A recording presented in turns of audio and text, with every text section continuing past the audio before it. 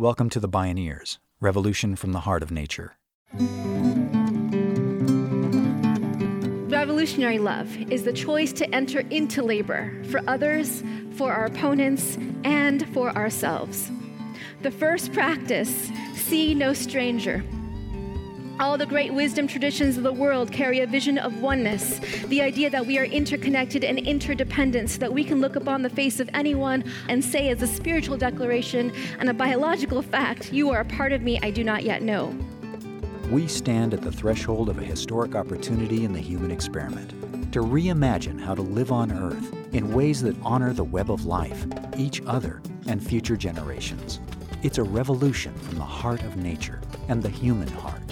In this series, The Bioneers, Revolution from the Heart of Nature, we celebrate social and scientific innovators with breakthrough solutions for restoring people and planet, creating a future environment of hope.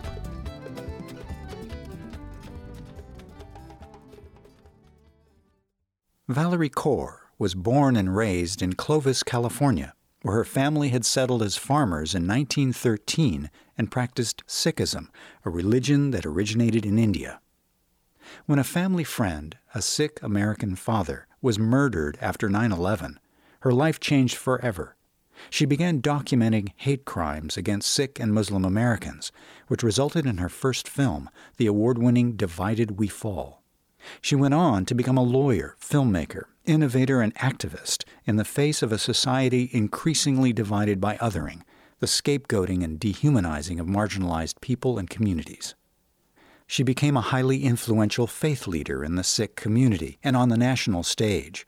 She emerged as an award-winning scholar and educator, gaining multiple degrees in international relations, media, and religious studies from schools including Harvard, Stanford, and Yale.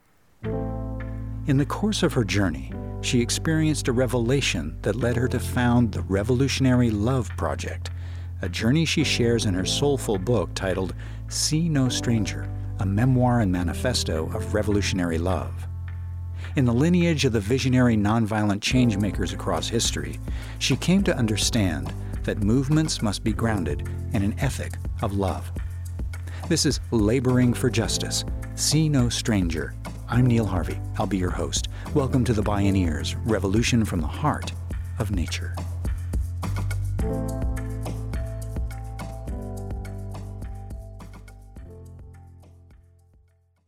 So my story begins in the aftermath of September 11th.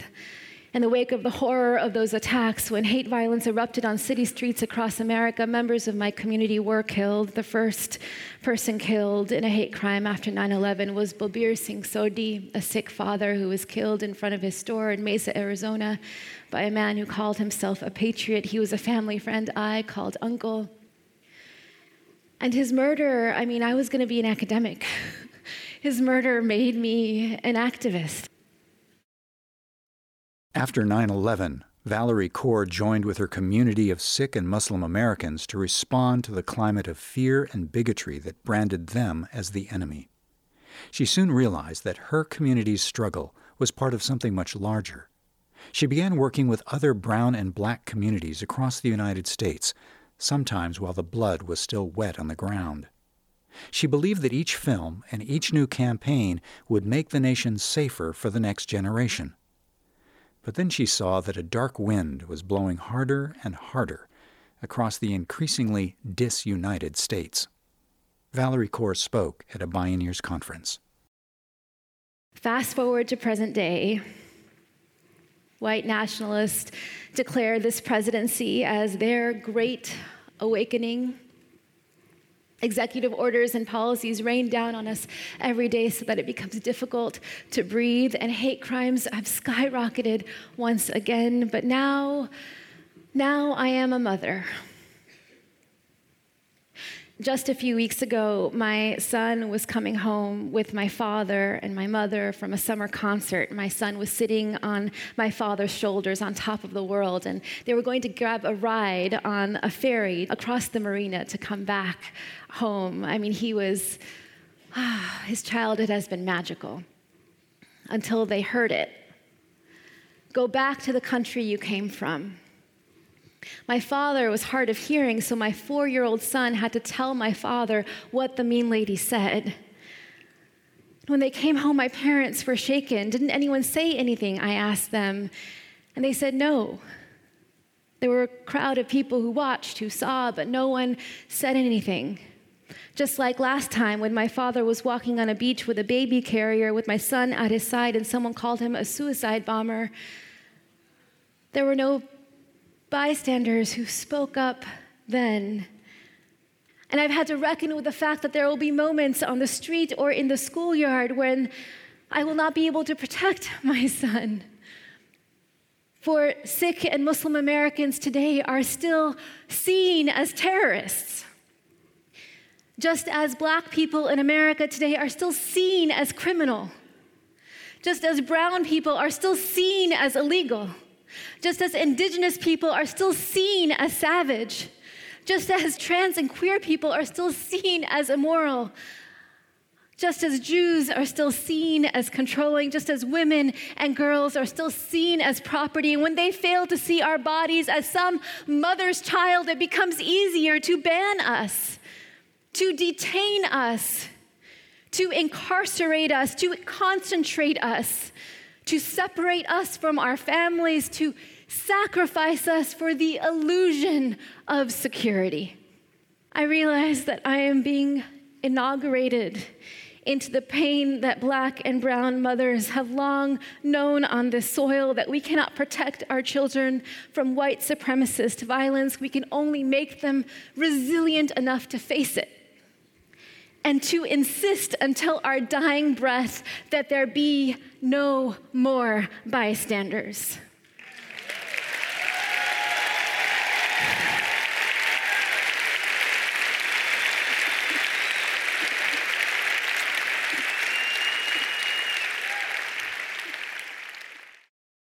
But make no mistake, she says, it's a long, hard road.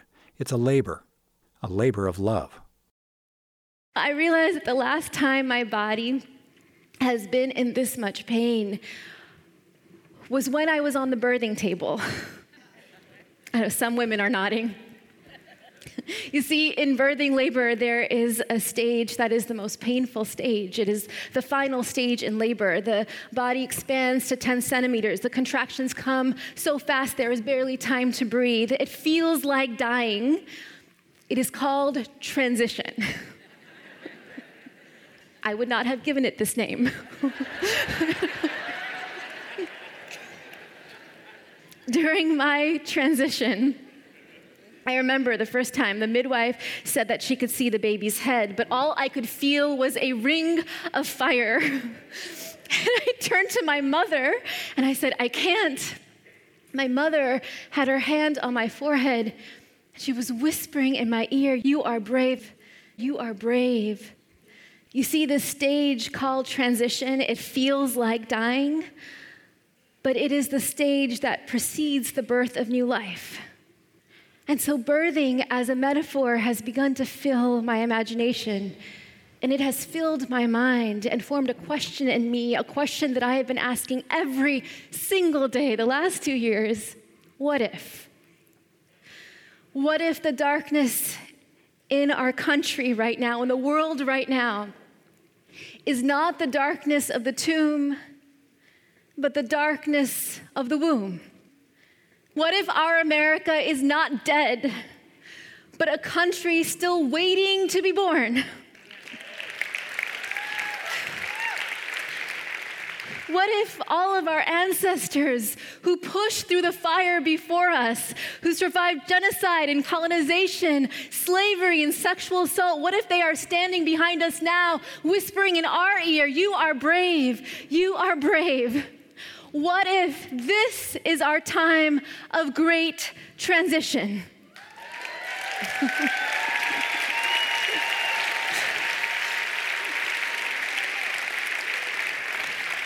My sisters, my brothers, my family, I believe that we are convening right here, right now, on this soil at a time when our nation and our world are in transition. For as we speak in this very moment, we are seeing the rise of far right-wing supremacist movements in this nation and around the world, propping up demagogues, mainstreaming nativism, undermining democracies, and politicizing the very notion of truth. And we know that America right now is in the midst of a massive demographic transition, that within 25 years, the number of people of color will exceed the number of white people for the first time since colonization. We are at a crossroads.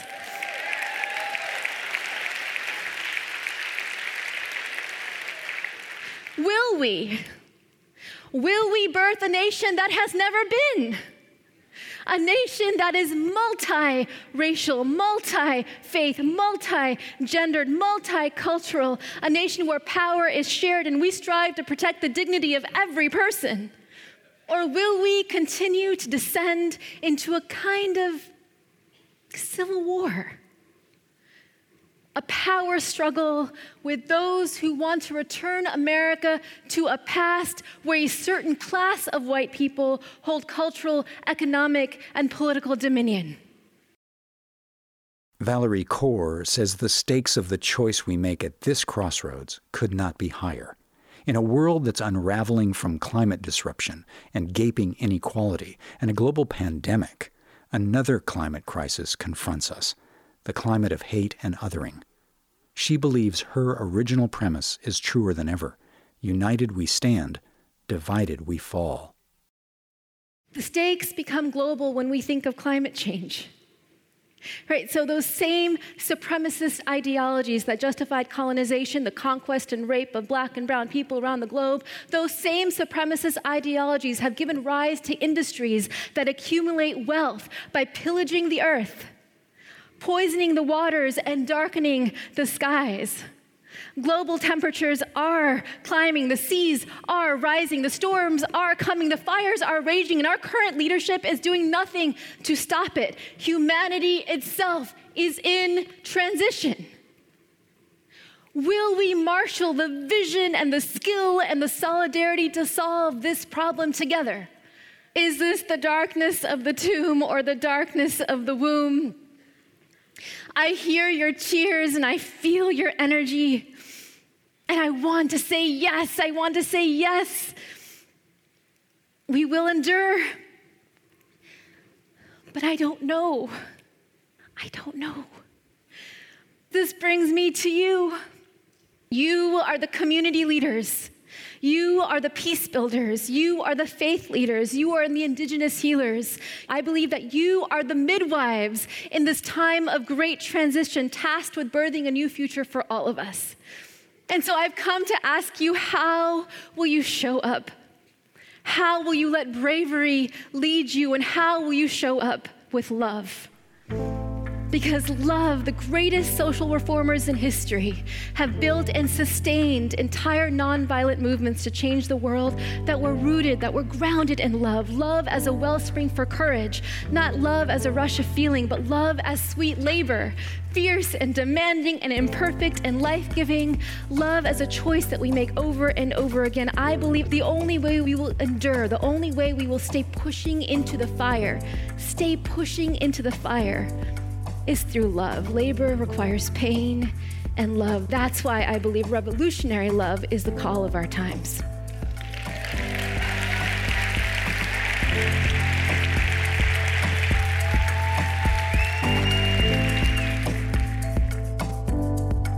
For Valerie Kaur, revolutionary love is the call of our times. But she knows all too well that it's easier said than done. As communities and societies, how can we harness our grief and rage and practice love? When we return, Valerie Kaur shares her own difficult but necessary descent through the underworld of her own trauma in her quest to reach the light, to birth a labor of love. This is Laboring for Justice. See no stranger. I'm Neil Harvey. You're listening to The Bioneers, Revolution from the Heart of Nature.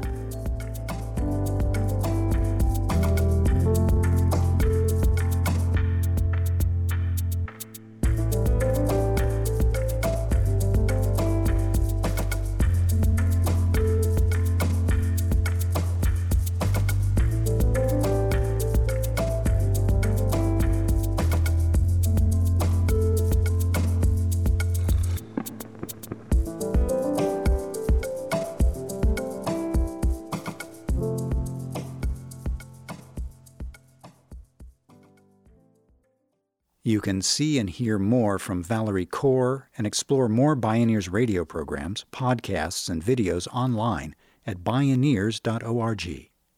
For information on attending the National Bioneers Conference and Bioneers events in your area, please visit bioneers.org or call 1-877-BIONEER. As Mohandas Gandhi observed, an eye for an eye leaves the whole world blind. Valerie Kaur began to see that anger is a candle that burns from both ends. Yet she also knew she couldn't simply suppress or deny these deeply ancient drives of the human psyche. Could she turn the wound into the gift? Joy is the gift of love. Grief is the price of love. Anger is the force that protects that which is loved.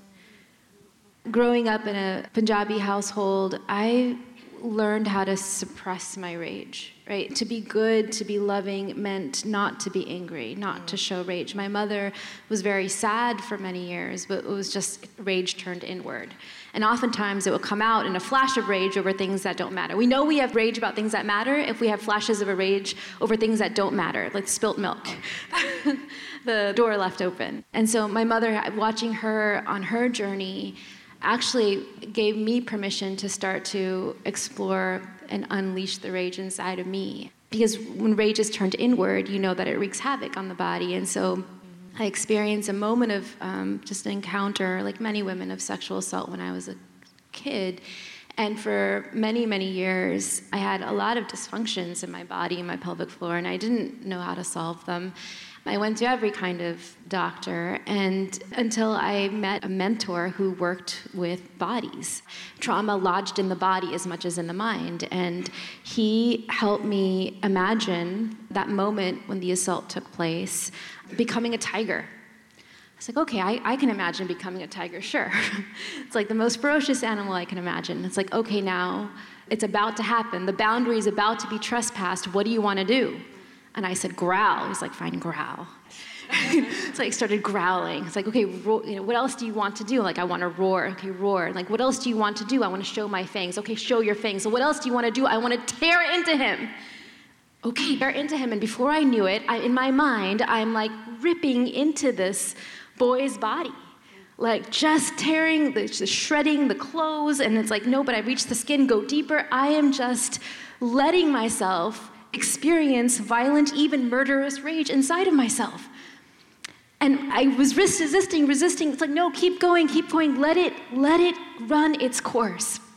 And afterwards, I was like, tell me what happened. He's like, well, where is your assailant? And I'm the tiger, and I'm sniffing the floor, and there are just bloodied clothes on the ground. And I look up, and there he is. But he's not this monster who has power over me. He's a frail, wounded kid whose parents were dysfunctional, whose father was an alcoholic, who beat his mother. I mean, he himself was so wounded that he didn't know how to love. I could see his wound only after going through my rage, letting it run its course. I could reclaim the fight impulse in my own body. What Tommy did is he gave me a safe container for my rage. Violent, vicious rage. And once we have safe containers for our rage, then maybe what's left over is the kind of outrage that allows us to wonder again about the people who hurt us, about the men who hurt us, that allows us to ask ourselves, what are the cultures and institutions that authorize them to hurt me? Maybe that's how I fight. I don't try to tear apart my opponents or unseat bad actors from power as if that's enough. Maybe that's how we fight. Valerie Kaur transformed her rage into outrage. Her outrage guided her to deconstruct the culture and institutions that sanction othering, scapegoating, and dehumanization. Her outrage led her on a quest for healing and reconciliation, and a set of practices to live by. Her journey resonated with the words of Dr. Martin Luther King, Jr. We are caught in an inescapable network of mutuality, tied in a single garment of destiny. Whatever affects one directly affects all indirectly. Revolutionary love is the choice to enter into labor for others, for our opponents, and for ourselves. The first practice, see no stranger. All the great wisdom traditions of the world carry a vision of oneness, the idea that we are interconnected and interdependent so that we can look upon the face of anyone and say as a spiritual declaration and a biological fact, you are a part of me I do not yet know. Yet brain imaging studies tell us that the minds see the world in terms of us and them in an instant. Who we see as one of us determines who we feel empathy and compassion for, who we stand up for in the streets and at the polls. Authoritarians win when the rest of us let them dehumanize entire groups of people, but we can change how we see. We can expand the circle of who we see as one of us. Love begins with a conscious act of wonder, and wonder can be practiced. Drawing close to another person's stories, listening to their stories turns them into us. And so I ask you, whose stories have we not yet heard? Whose stories we hear determine whose grief we will let into our hearts. Who have you not yet grieved with? Because who you grieve with, who you sit with and weep with determines who you organize with and who you will fight for.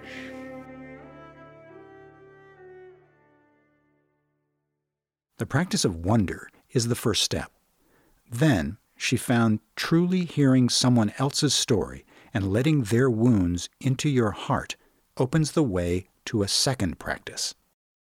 Tend the wound. Now, how do we fight even our opponents with love?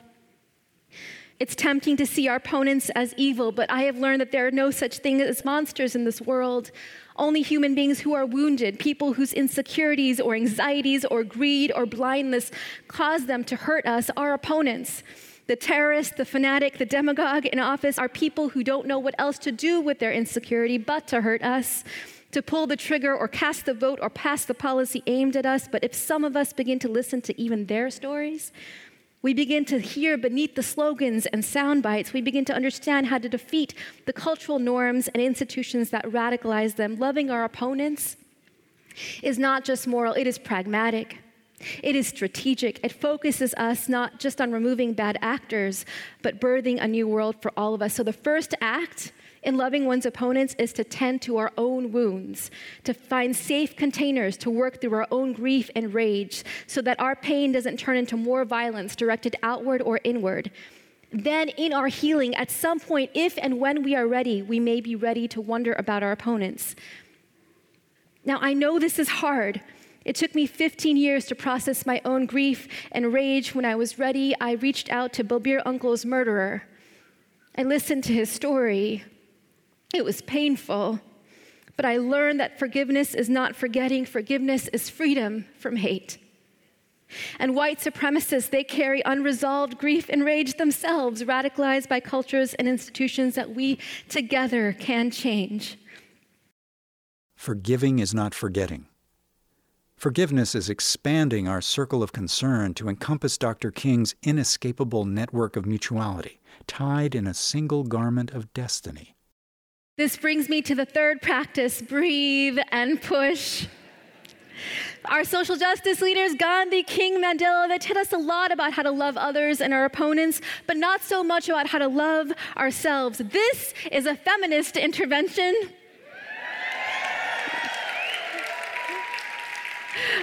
For too long have women and women of color and specifically have been told to suppress our rage and grief in the name of love and forgiveness no more. The movement can no longer happen on our backs or over our dead bodies.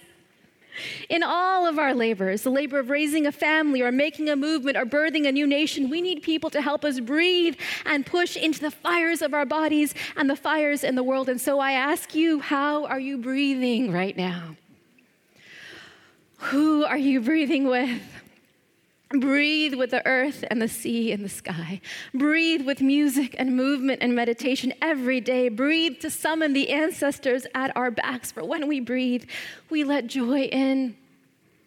These days, even on the darkest days, I come home and my son says, "Dance time, Mommy?" I'm like, "No." We turn on the music, and I kind of sway like this, but then pretty soon the music rises, and my son says, "Pick me up, Mommy," and I throw him in the air. My little girl, now 11 months old, we twirl her up in the air, and suddenly I'm smiling, and suddenly I'm laughing, and suddenly joy is rushing through my body. When we breathe, we let joy in, and joy Joy reminds us of everything that is good and beautiful and worth fighting for. How are you protecting your joy every day? Love must be practiced in all three forms to be revolutionary, and revolutionary love can only be practiced in community. And so this is my invitation to you all. The Revolutionary Love Project has built a powerful, formidable community in the last few years, a coalition of artists and activists, educators, and faith leaders committed to showing up in our lives and in our movements in 2020 and beyond with revolutionary love. I ask you to join us. Are you in?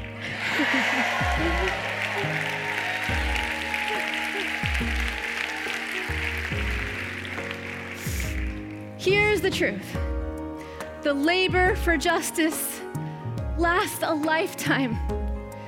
There is no end to the labor. That's what I've learned. But I've learned that if we labor in love, love for others, love for our opponents, and love for ourselves, then we will last. I want to last. Let us last. For someday, we will be somebody's ancestors. They will gather here in this room. And if we get this right, they will inherit not our fear, but our bravery. Vaikuruji ka khalsa, Vaikuruji ki fateh. Thank you.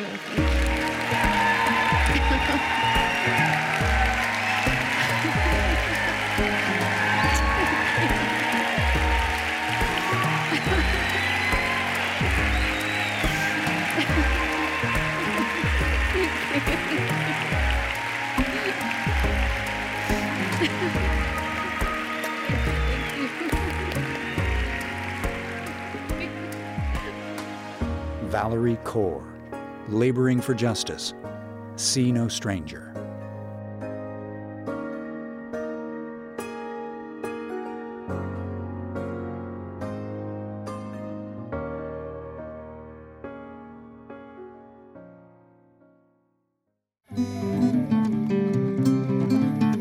To explore more Bioneers radio programs, podcasts, and videos, visit Bioneers.org. The Bioneers, Revolution from the Heart of Nature, is a production of Bioneers and Collective Heritage Institute. Executive producer, Kenny Ausubel. Written by Monica Lopez and Kenny Ausubel. Senior producer and station relations, Stephanie Welch. Host and consulting producer, Neil Harvey. Producer, Teo Grossman. Program engineer and music supervisor, Emily Harris. Our theme music is co-written by the Baka Forest people of Cameroon and Baka Beyond from the album East to West. Find out more at globalmusicexchange.org. Additional music was made by Edamame at edamamebeats.com, by Radia at apmmusic.com, and by Jamie Sieber at jamiesieber.com. The opinions expressed in the Bioneers Revolution from the Heart of Nature are those of the presenters and are not necessarily those of Bioneers and Collective Heritage Institute, the underwriters, or this radio station. My name is Neil Harvey. Thank you for listening. This is program number 0918.